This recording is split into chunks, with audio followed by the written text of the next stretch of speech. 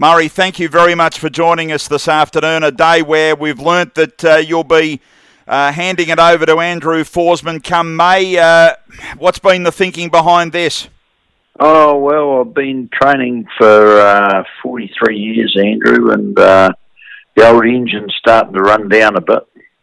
The mornings and just the full days of thing, mate, it is a hard caper, but you've nurtured Andrew Forsman the last couple of years, and you obviously feel that he can take it over fully now.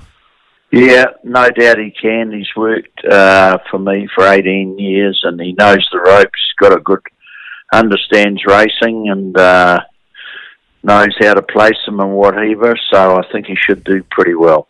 You've loved coming over to Aussie and taking some of our dollars, Murray. Well, Australian racing, you're very blessed over there. I think you couldn't get it any better anywhere in the world in Australian racing. You lead the way, and it's coming from New Zealand. It's just a big thrill to go over there and try and compete. Murray, you've travelled horses and you've got the knack. When you travel them, they normally run well. We think of the Victoria Derby wins and the Caulfield Cups and the Derby in Sydney with Nom de Jure, and then we get to Dundeel, who was the Australian Triple Crown winner. I mean, you've trained some outstanding horses. Yeah, been very fortunate to have some good horses, and they've been able to compete over there as 3 and 4 year olds, and well, it's just a buzz to step onto any of those Australian metropolitan courses. They've just got full of atmosphere and good competition. When you saw Dundeel for the first time, Murray, and we know what he's doing now, creating his own name as a stallion, but when you spotted Dundeel early, did you think he could develop into something that we saw on the track? Not really, but when we started to run him along, he had an above-average motor, and what really convinced us, he won a 2-year-old race at Ellerslie with a rail out 10 metres, and he drew 12 out of 12, James McDonald, and, he won going away. We thought, geez, that's a super performance. They don't do that at Ellerslie with the rail out, and that's when we decided we had to have a go at Australia as a 3-year-old in the spring. And he achieved the highest level multiple times. Have you got many of him in the training barn, the Dundeels, Murray? Yeah, I've got one, but we haven't really got him going yet. So, but he's going well enough at stud. He was a really good horse. He had that outstanding sprint. He did. Then you look at the other side of the coin and a horse that won last Saturday, the Chosen One. He's just been such a stalwart of the stable.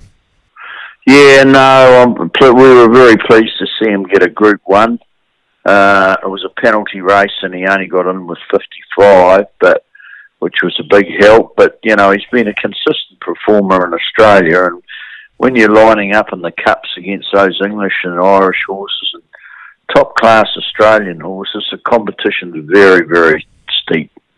Could we see him hopefully in another Sydney Cup? I think it would be his third if that happened in April. Well, we'll certainly nominate him and see what goes from there. At times, I don't think he's a real 2-miler, but he has run second in the Sydney Cup and 4th and 5th in the Melbourne Cup, so can't complain about that. The other one that I thought I'd ask you about, and there's so many, Murray, but Lion Tamer, when it won the 2010 Victoria Derby, we know it was really wet and Hugh Bowman weaved a path through. That was a special day. Yeah, no, it was a big win by Lion Tamer. We always held him in very high regard. He was a bit of an enigma. He did things like go onto the track and refuse to work and start grazing, and I think his sire was much the same. But, he won the Underwood. He beat the subsequent Caulfield Cup winner, the South Australian mare, and unfortunately broke a back leg in the Cox Plate, but he was a very good horse. He run on any sort of track, and he could sprint and stay, and it was just unfortunate what happened to him. Can I ask you, Murray, the best horse you've trained? Is there one at the top? Well, probably Dundeel was the best horse. He was he won those 4 Group 1s as a 3-year-old in Sydney, which I think he's still the only horse to do. And he just had that electricity about him. Can I ask you, you started in Woodville and now you've moved to Cambridge and the like, and we know the difficulties that all of us have had through COVID. How tough has it been, Murray, for the New Zealand stables, given the tightness, travelling horses and the like? You've been. How tough has it been? Well, it's been tough that, the Chosen One, we had our travelling girl over with him, not this season, but last season. But, I haven't been able to go over there. And initially they shut down racing because of COVID, which was a bad blow for everybody involved. It set the game back quite a bit, I think, and it's just taking a while to recover. And as you leave it, can you see signs, though, that, with decisions that have been announced, you've got all-weather tracks starting to be built there and obviously one underway already. Is there positivity about the future in New Zealand? Well, I think there is. It's the old story. The one thing they have to do here is push the prize money up.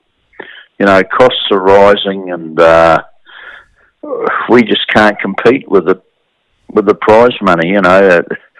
Australia, it's just mammoth, and people see that across the ditch and think, well, I'll send my horse over to Australia. We're sadly lagging in prize money. Let's hope it's up on the upward spiral. I tell you, we've gone through all the interview. There was one horse I should have asked you about, Murray. That's Bonneville.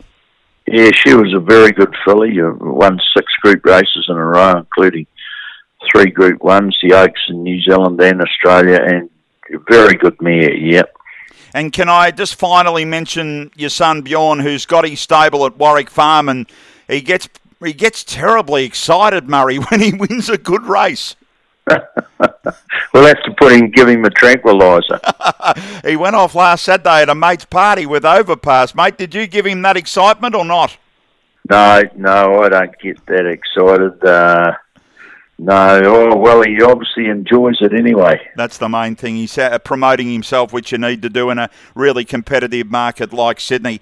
Murray, from all of our people listening to this podcast, you should be extremely proud. We know that you're still trained through to late April, and then Andrew Forsman, who is a very good trainer going forward out of New Zealand. He's used to travelling horses, and he's going to certainly make a name for himself. But you certainly have. You're a New Zealand Racing Hall of Famer, and as I say, you should be extremely proud of your achievements. Thanks very much, Andrew.